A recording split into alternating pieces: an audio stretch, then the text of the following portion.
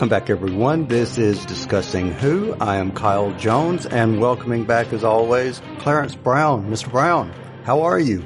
I'm doing good, man. And as always, happy to be on another episode of Discussing Who. So, yeah, glad to be on, man. And I can't wait to talk about this episode. You know, we are in the home stretch of the series 12-20. I always like saying the 2020 series, because if I say series 12, I think people sometimes might get confused. Is this season 12? Is it series 12? So that's why I just like saying it's the 2019. It's the 2020. But regardless, we are like right at the home stretch. Yeah, I can't believe that it's almost over, dude. You know, it's like we sit here and we wait and we wait and we wait, and then we get it, and then before we know it, it's gone. We get it, Cal complains, and then it's gone. Or do I complain that it's gone because it's already gone? Just joking, man. But yeah, it seems like it's almost over already, man. It's just, actually the Cultum Collective guys had a pretty good conversation talking about some of the time that we have to wait for the next season. And I think they said, they pulled this from an article, and I think it's about, 15 months in between seasons, if I remember that correctly. But yeah, it's just interesting how long we have to wait.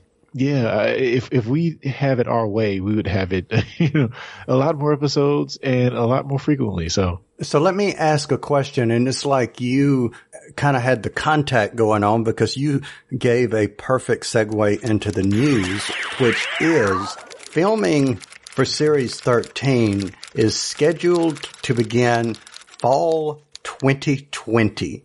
So if we look at filming fall 2020, it's not unrealistic to think that the airing at the earliest might be late 2021, or maybe even, and I'm just speculating here, early 2022.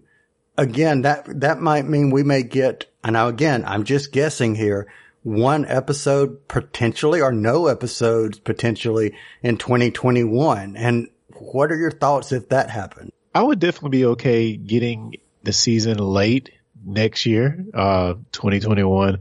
But yeah, I just don't like it when they miss a whole calendar year. And, to have one episode in a calendar year, in any case, is still very lacking. So I don't know, man. I'd rather be a little more consistent. But again, as the Cultum Collective guys talked all about this, you have to take into account production schedules, the various amounts of places and venues that they visit for their shooting.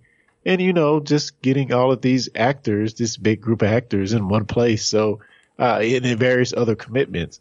So yeah, us as viewers, us as podcast show reviewers, we definitely hate it. That's kind of just how it is these days, I guess. I agree. And I mean, I see all that. I see that as valid points. But on the flip of that, when you have so much content that's consumable, are they banking on the name recognition of Doctor Who as being people are going to watch it regardless? Probably, but I think the thing you have to watch for and be scary about these long gaps is that will people still be interested after, this long hiatus? And, I think consistency is great for the fan base and the audience to be primed and ready for what's coming up. And not so much the gap in particular, but is the not knowing when it's going to be back maybe the biggest part of that, If they said right now it'd be back at a certain date, we might be able to cope with that a little better than not knowing anything, And the next thing that I use as a bar of how I see people embracing the show may not have anything to do with BBC, the television arm. It might have to do with BBC, the merchandising arm. So they may be totally, separate from each other. But that being said, one thing that I did notice during the eras when you were getting at least some episodes every year. I know with Matt Smith's era that you had, the time that was broken up a little bit. And then in Capaldi's run, there was one year that you only had the Christmas special. I get all of that.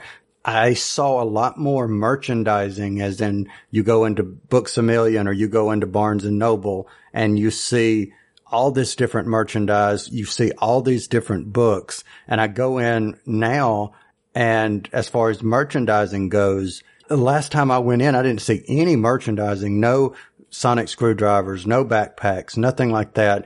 And the Doctor Who books, instead of being on the top shelf placement, was on the bottom shelf placement. That's very interesting. I mean, in addition to maybe your merchandising feedback that you just gave, I do think if you talk about those errors that you mentioned with Tenet, and mainly I think the difference is going to be we had other shows while those longer hiatuses may have been going on. We had other shows that kind of, if you were into them, kind of kept you busy.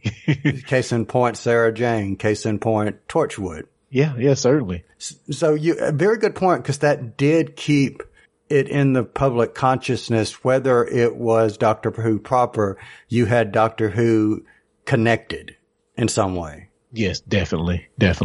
Do you have any other items for the news or anything before we actually get into the review? I said, let's do it. I get to say my favorite thing, which is, if you have not seen the most recent episode of Doctor Who, which is The Haunting of Villa Diodati. If you've not seen that, put us on pause, go out, watch the episode, come back, because from this moment forward, spoilers. Spoilers. Spoilers. Spoilers. Spoilers.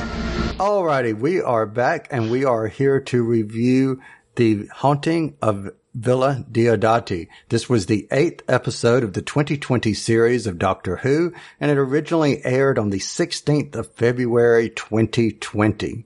So Clarence, some review. What did you think of this episode? I will say my first time watching this, I did not enjoy it all that much. And I say that knowing in the back of my head, if one Lee Shackelford was here, he would have all these brilliant things to say about Frankenstein and Miss Shelley. But for me, not knowing a lot of this, Lord Byron and all the stuff surrounding these characters that we have on screen tonight or on this episode, it really didn't catch me the first time. But as we oft do as episode/show reviewers, start to dig into the details and get some of this history of these people and what they've done to contribute to our history. I really enjoyed it a lot more once I've got to learn a little bit more of the backstory of what's going on. And then you have the Lone Cyberman in this episode. That I really liked, but I feel like it wasn't my most favorite episode of the season, but I did enjoy it. I enjoyed parts of it, and parts of it I didn't enjoy on the first viewing. Second viewing, I disliked the parts that I didn't like a little less, but I did like, if I could say anything about the cinematography, the way that the lighting was done, the mood that it set. I really, really liked this haunted house feeling that it got. Yeah, and I agree. I think it was shot very well shot. And I will also agree that I was looking forward to hearing our very one and only Lee Shackelford tell us all about Lord Byron and Shelley and Frankenstein and all of that. Yeah, he would know. He indeed would know. So maybe what we'll have to do is, as the beginning, instead of doing news next week, maybe that Lee can give us some insight on the two of them instead of the news next week. Certainly. So let me ask you this. So we see, of course, a cold opening. We got our cold opening before the credits ran. What was your initial thoughts of the first couple of scenes where they get there, they get in the house, and they meet these literary visionaries, these authors that are so notable, and they see them as just, hey, they get there and they're normal people. What was your thoughts on how the setup went down? I very much like the setup. I think this is another episode where, you mentioned the cold open and we start with being in their world, and the doctor shows up rather unexpectedly for the crew. But yeah, they just show up in their world on this night where something magnificent is supposed to happen, and they're at that location being starstruck and just trying to witness this piece of history. And, it's kind of weird because you would think in a home or villa with so few people, you would think their presence there would automatically throw history off. So I don't know if I buy why they show up there at that location at that time where we're supposed to get the genesis of what we know from Frankenstein, with Mary Shelley there. So I don't know. I did like all the early interactions, and it seemed like they were very much setting us up for a pretty cool journey through these people that, like I said, I didn't know much about from the beginning. So let me ask you this. Did you think that we would see the Cybermen in this story? Or did you at the very beginning, did you anticipate the Cybermen? I don't know if I remember knowing or not, but I very much kind of forgot about it. I kind of forgot about, that the Cybermen might show up, and I really was not expecting it at all. Yes, but I do like how it played out, though. So. Yeah, I do too. And I didn't see it either. I wasn't expecting it. I honestly wasn't expecting the Cybermen to the finale. So that was initially unexpected. What I did like about the beginning was, as so often happens, we see people on TV, whoever that person is that we know as a TV personality or an athlete or whatever the public version of that person is, that's not that person. So I really liked how they played up here's Mary Shelley, here's Lord Byron, and you get there and these are just regular people. Well, but are they though? Are they? I guess they are. They kind of felt you get in there and I felt like they were expecting to walk in and see this, well, let me go and write on a piece of paper and let me be inspired. And when they get there, they're dancing. Looking at this episode as a whole, the thing that made me not like it as much the first time, they throw a lot of people at you. And if you're not familiar with any of these people, they are throwing, in my opinion, for a show with already, 3 companions, they throw a lot of people at you who all have their own little unique history about them. And you want to research and know more about it. So, when you get to that dance, we do get this scene where Lord Byron is talking about he doesn't like gossip, and they proceed to gossip the whole time they're dancing. So we get a lot of backstory there that, if you don't slow down and pay attention, kind of goes over you. So again, like going back a second time and watching that, it really made a lot more sense and made me like the characters a lot more. Okay, so this was something that I actually had a little bit of difficulty with, and I don't know why, other than the fact there are characters that you meet all at one time. They are characters that are dressed in costumes that we don't usually see. They are all about the same age. I had trouble. Me too. You know where I'm going with this, don't you? They all looked alike. Yes, they all looked alike to me. Yeah. The 2 women and the 2 men, I had trouble keeping up with who was who. Again, that's at first stab. The second time I'm watching it, in consciously putting names with faces, they definitely started to stand out to me. But I will admit, once we get to the end of seeing Percy Shelley for the first time, I was like, isn't this somebody we've already seen before? Yes, exactly. Especially when we got to him, I was like, it's a lot of characters they're throwing at us. So what did you think of Lord Byron himself? The womanizer. So I did a little bit of research here, guys. So I don't know this, but he's of course, most of these people here are writers, but he's known for Don Juan, a satire Don Juan, and he's a known womanizer, I guess. Again, quick research.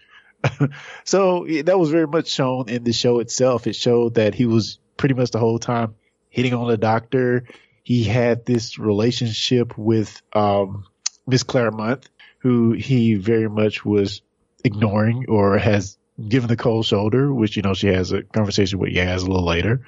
Interesting character. Interesting. Yeah, I almost took it to the point to where he and Jack had a little something in common, because I took it to where he was a person of the town, I should say. It didn't matter if it were man, woman. I took it that he was just all about himself, and if it moved and he liked it, there he went. You know, and that may not be true, but that's just kind of the feeling that I got from some of the lines and from some of the interaction. But I kind of felt bad for Miss Claremont, especially when, and I think this was the eye-opening point for her, when he basically uses her as a shield.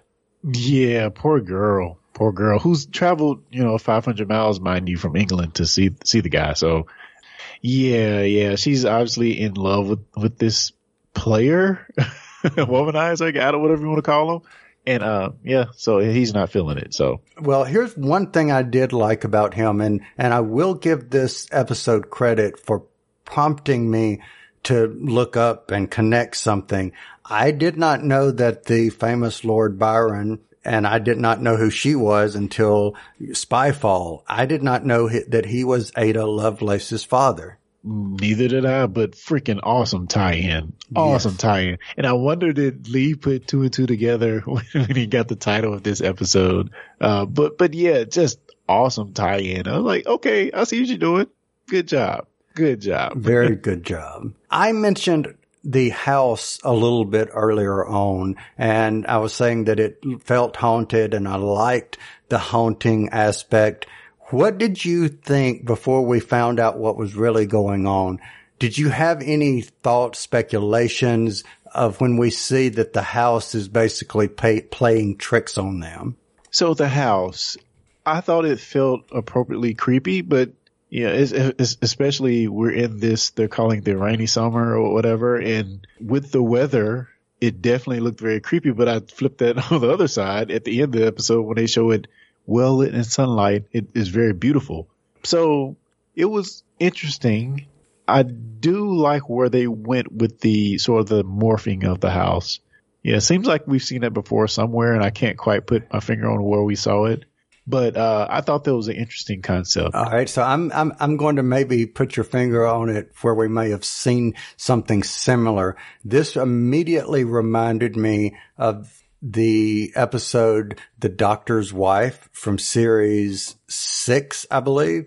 It's either 6 or 7. I think it was 6. And it was the episode where someone traps the TARDIS consciousness in another body, takes over the TARDIS, and traps Amy and Rory in the TARDIS. And they were going from room to room in the TARDIS, but it was like a maze that was repeating on itself.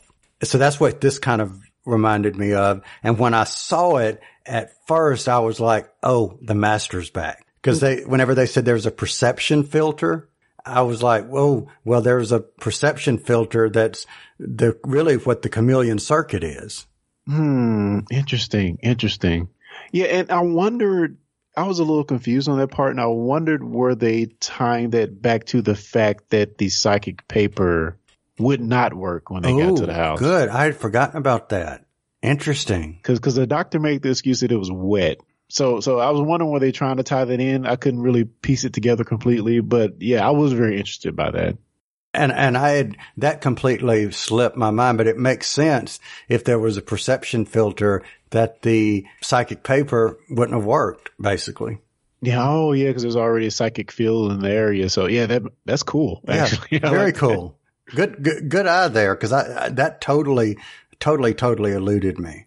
We see ultimately that there's this ghost figure, and pretty much as soon as they figure that out, we see that the ghost figure is the lone Cyberman.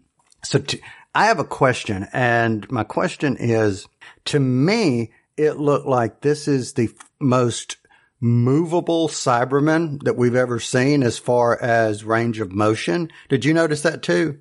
I don't know that I did, because he really didn't do a lot of movement that I remember. I don't know. It just seemed like his movements were more human as opposed to more like toy soldier stoic, and maybe they did that because he was supposedly half built, maybe. Yeah, the doctor says that they did not finish you. Actually, one of my quotes. It actually reminded me a little bit of, although Danny Pink had his mask up or off, it kind of reminded me of that because you could see his face exposed. Yes. So I really liked it, though.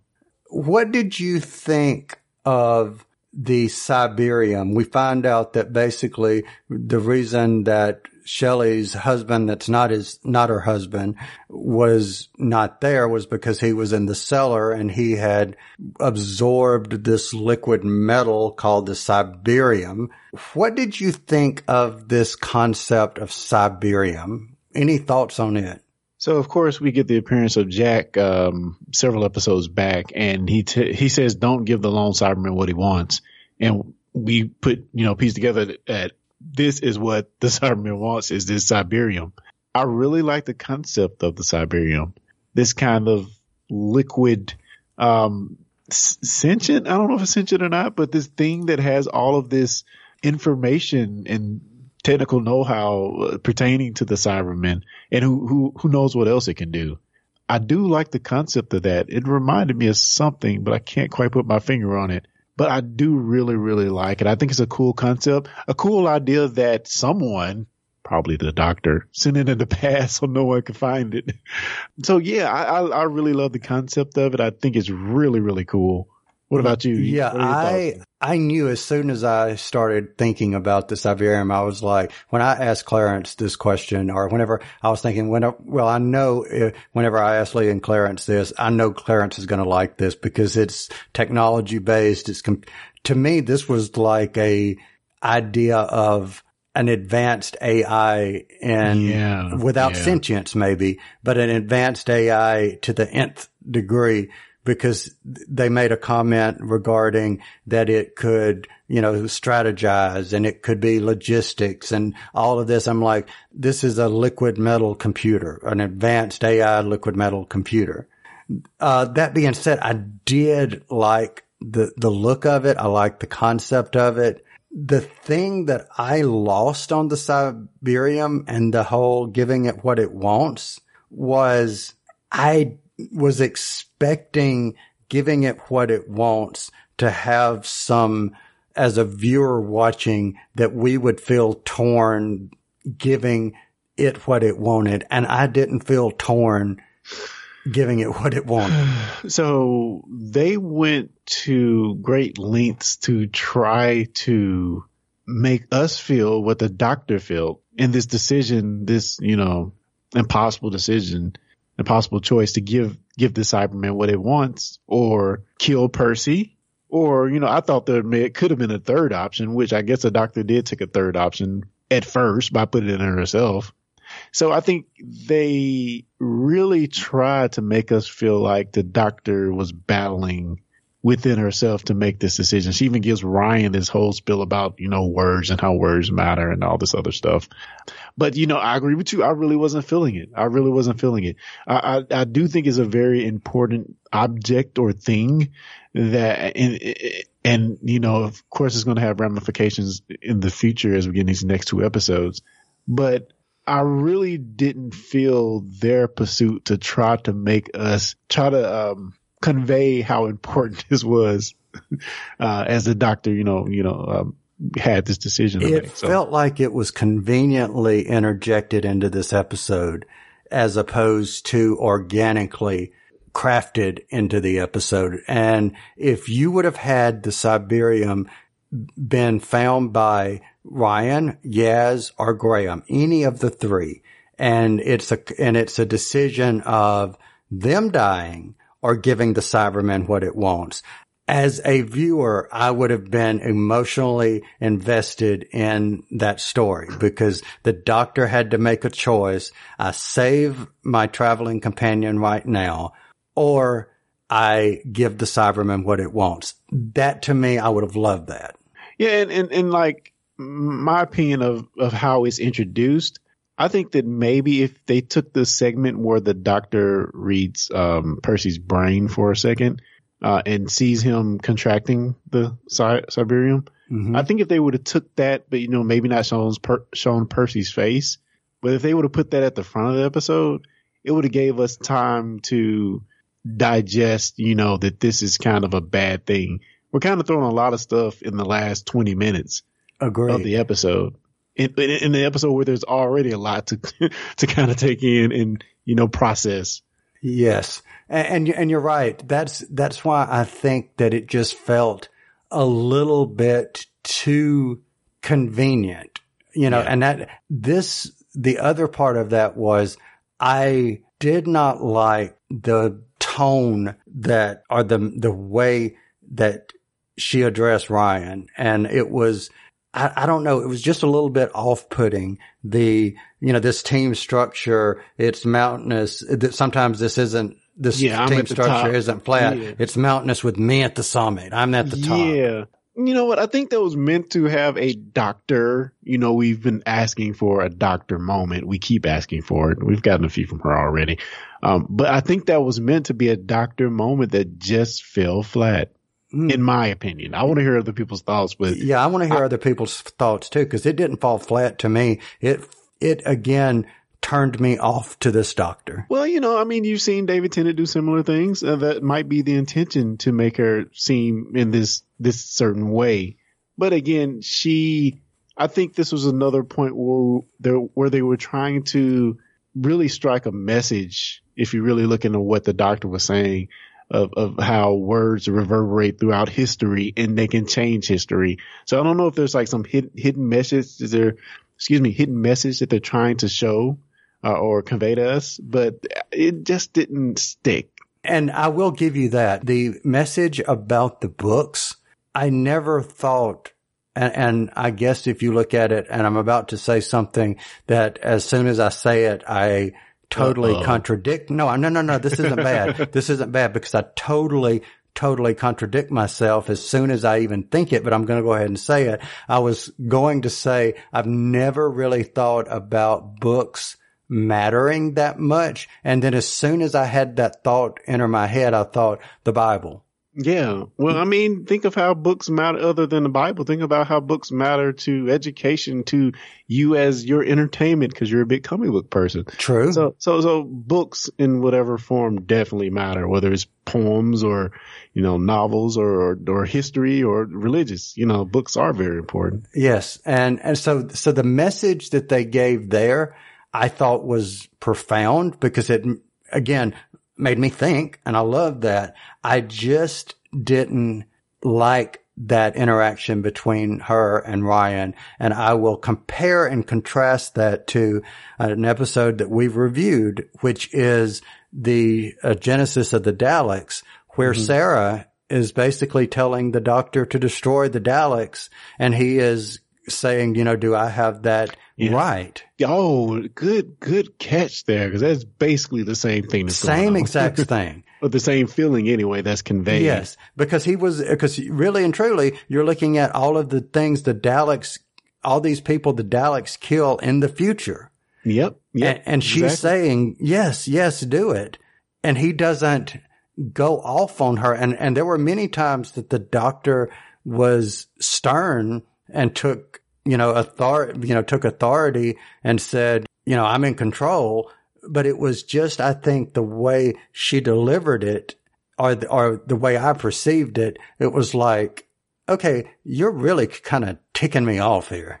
Yeah. And on top of that, there's another moment earlier in the episode where Dr. Polidori, if I'm saying that right, I think he challenges Ryan to a pistol fight, I guess. And that's when the hand comes in and interrupts the ensuing duel as Polidori goes to get his gun. But Ryan tears off into him when he gets back, when they things finally settle down. He's just going off about you trying to shoot me and get this gun. It felt very much like I could see the doctor saying the lines that they gave him. Because, Polidori is going to shoot him. Yes, exactly. And it just, there was just several points that just kind of felt off kilter or, like you said, fell flat. Yeah. So let me ask you this. This was something that I was unclear about it. I don't know if they intended for it to be unclear. Were there really ghosts there or not? Yeah, I think they just intentionally made it unclear. I mean, if you really think of the psychic connection to the house and the house morphing, who knows if that didn't come from Percy Shelley's mind or not? You know, I really think it could. And, you know, that's just a bit of fun they're trying to leave open for us to, you know, figure out for ourselves. So True. Well, one thing, you know, you did reference history, and one thing I did learn about history, and again, something that they did that was very visually accurate, and they may have even did their on location using the same house. But from the pictures that I've seen of the house, that house that they used did indeed look very much like the house that, you know, was really Villa Diodati. And that's awesome. So that was cool. I did read that this time was not just one night. It was over 3 days that they were in this house. And basically it was who can come up with the best story. And that was how her original Frankenstein manuscript came about. And I think Lord Byron maybe wrote something like Vampire or something. It was the first modern vampire story, I think, if I remember correctly.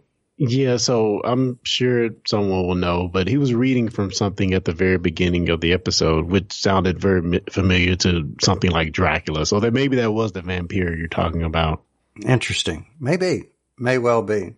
We see that this is going to lead us into the 2-part finales. What are your expectations knowing that this next one is going to be part 1 of a 2-part finale? And the hint is things are about to change again, or this will change everything. Any thoughts as to what's about to change? None. I will say that I love how you could even possibly consider this episode as the first part to a 3-part finale, you know. I could see that. And when you think of all of the, you know, we've been talking about, we want breadcrumbs from Chibnall. I think he's done a pretty decent job of doing that this season. You know, having Jack show up, having the other mysterious doctor show up. And I just feel like they've done a good job of amping us up for whatever is going to be at the end. Now, I hope, you know, I have no clue, but I hope the end actually turns out to be something great. And I think they can pull it off because, I mean, I think they've been really strong this season. Even in the episodes that didn't really have me that excited or wasn't really my episode for me, I still felt like they still had a lot of strong points therein. So, yeah, I'm excited to see what they do for these last 2. And I'm confident going in, not knowing anything and not expecting anything really except to be wild. All right. So I'm not really, and I don't know anything. I have not even watched the trailer other than I've seen people like tweeting saying, you know, everything's about to change. So that's where I get that from. That said, I do wonder if we're going to see the Master again.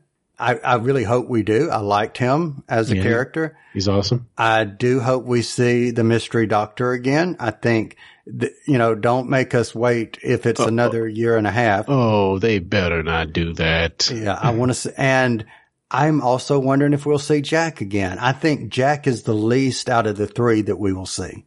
Yeah, but he did give her that information, so who knows? Who knows? I'm anxiously optimistic that this is going to be a really good 2-part finale. I hope that we're not going away, especially empty-handed, but I hope it's not something delivered that we don't like. So I'm going to be hopefully optimistic. Quick question before we get into our favorite scene. Was there anything else that you had that we have not covered? I'll just run through a few things, I guess, really quick. I do like the section where they did the dancing and did the gossip. Although on first viewing, they give you a lot of information really quickly. I had to actually slow it down to grab the information they were talking about. I think it's a lot of cool things because they talk about relationships between all of these characters that are in this house and just give you a slight bit of back information about what's going on and who's with who and who's pursuing who and all this other good stuff. So I really, really like that. I also liked how Dr. Pelodori was pretty creepy. Yes. He had this whole sleepwalking thing going on, going. And the reason they actually figured out the perception thing was over the house. The psychic, whatever you want to call it, over the house. So I really like that. And, his character was pretty cool, I'll say.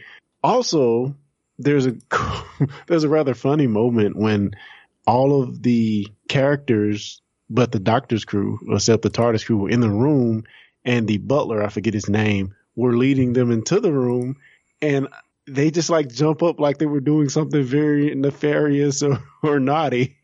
I'm like, what was going on? Who knows what's going on? Yeah, exactly. And I think that was sort of like a in joke for people that were really into the history of these characters. Cause I believe the lady that wrote this with Chibnall is not said to be someone that's like an expert in this time period on them. So I'm wondering if that was some in joke that only people that are really big fans of them would have gotten, maybe. Yeah. That was interesting. Oh, also I'll mention that I really love the costumes that they have on, especially Ryan's was pretty sweet. I'm trying to figure out what the doctor was actually wearing because she had her coat, but she was not wearing the rainbow tee and the short pants. So I kind of like what she was wearing, actually. I thought it was pretty cool. And at the end, I liked that she had this another scarf on, and it was a long black looking scarf. Interesting. Yeah. I'm just going down the list. There's one other thing we have to mention. Yaz's conversation with Miss Claremont. So Miss Claremont mentions that Byram answers only increase her enigma, and Yaz mentions that she knows someone like that, but she never tells us who that is. So Yaz knows someone whose answers increases her mystery, or increases the mystery. Is she talking about the doctor? Or I was a little confused because you're comparing like a romantic relationship to whatever Yaz is really mystified by or really likes. And, I'm just kind of running through my head like, who is she talking about? It has to be the doctor, right? Yeah, see, I took that 3 different ways.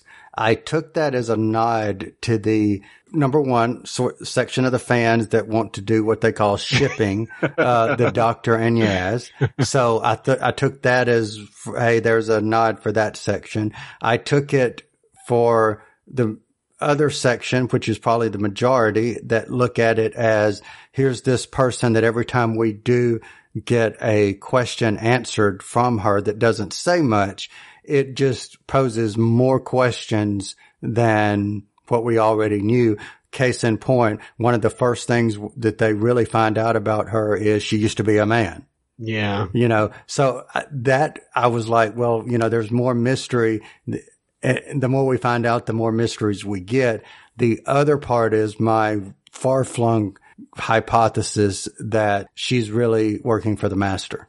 You think she's talking about the Master there? And I was thinking maybe she's talking about the Master. Interesting. Man, please don't let Yaz be bad. I'm through. I'm off the podcast. But speaking of, I want to say this real quick before we get into our favorite scene. You made a comment earlier that about the thing that got sent back to Cyberium, that maybe the doctor did that by sending it back to keep it from the Cybermen. Let me pose this. So someone sent something back in an attempt to change the future. That is very similar to Missy's going back in the past and having the Cybermen basically the clockwork, Cybermen that she basically took to heaven, as she called it, and all these things that she was doing to bring about this next age of Cybermen. Yeah. So what if the person who sent the Cyberium back in the past was not to keep it from the Cybermen, but maybe to have it do whatever it was going to do and rebirth the Cybermen. So what if it was the Master that did it?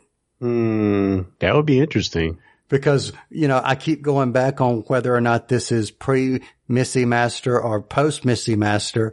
So regardless of how you look at it from a point of view, that would, if it was him, that would either be something that he's tried before or it's something that he's just now attempting, depending on where he is in the timeline.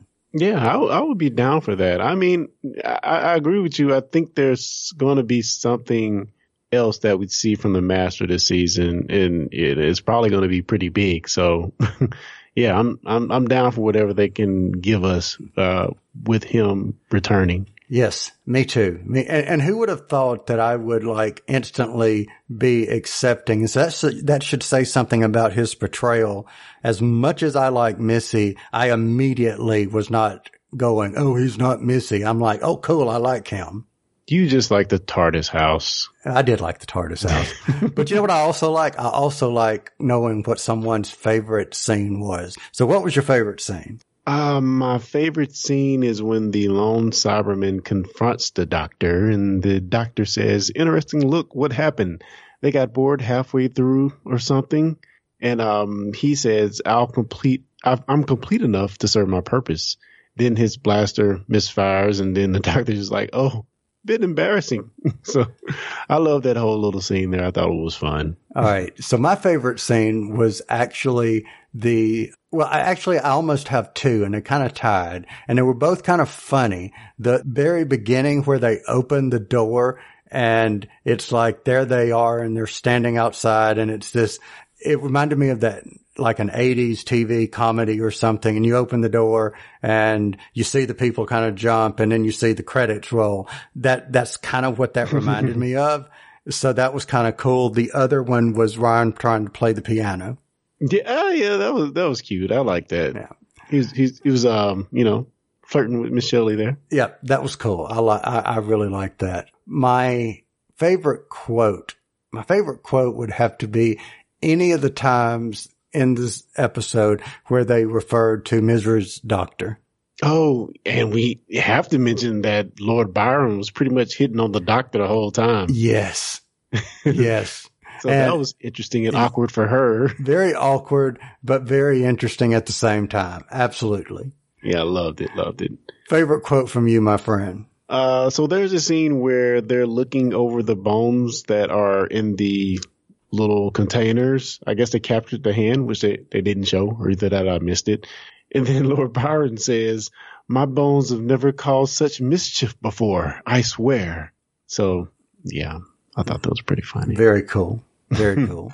Final rating. What would you give this? I will give it I'll give it a solid 4. I'll give it a solid 4. Again, I think if I'd known more about these individuals, these poets and writers, I think I would have just fell in love with this episode. But on the first viewing, it took me going through the research to know more about these characters to come back again and watch it and be like, oh, that's what's going on. I understand now. Kind of cool. So I give it a solid 4. And you know what? I think I have to give this season, well, I'm going to give it a 4 too, but, or not 4.2, but 4, solid 4. I will compliment though this season because I think we said this and have said this more often than we did last season. There have been historical things that have prompted us to go do more research. Yeah, you know what I'm saying? We've had Ada Lovelace at least for me, then we had Tesla. Now we've got this, and there's another time I know we've referred to history. So I love the fact that this episode and others like it are expanding our own knowledge. So I really, really like that. Yeah, and just a little thing before we move on, that poem that Lord Byron was reading at the end of the episode is the actual poem that he wrote called Darkness, which he did write in the year of Without a Summer. And I thought it was really cool, the words at the end of it about she was a universe. Yes. And they kind of fade to the Doctor. So that was really cool. And it's funny that you said that because I have my screen blocked on that particular scene, because I was watching it literally right until we started recording. And I do like the look and the way they, zoom in on her face, and she kind of looks up and gives this smile. I like that. That was cool. I like how they did that. Oh, yeah. All right. So I have one final question, and that final question is, where else might people find you on the internet? I'm going to say if you are into Star Trek Picard or any of the various All Things Treks episodes, movies, whatever, check out the Discussing Trek podcast, but I'm not going to point you to the podcast feed directly. I'm going to say check out our YouTube page and give us a subscribe and a like, which you can find by going to youtube.com/Discussing Trek. Awesome. Awesome. Well, I will point everyone to our Discussing Comics podcast.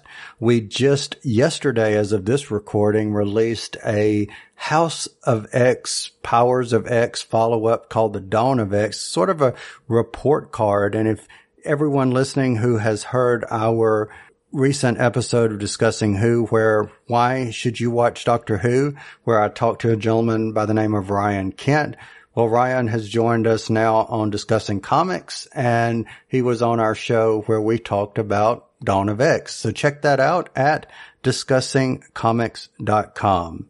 And you know what? I am going to say in my head, I'm going to say, Lee Shackelford, where else might you be found on the internet? And I think he might say what? Where would he be found on the internet, Clarence? By going to your various podcast players and searching for Relativity Podcast, which is an audio serial for your ears and mine, where we're going strong on the current season. And, things are just ramping up, and Lee's awesome, and the story is great. And it's just cool to see so many people jumping on, and you should jump on too if you're listening.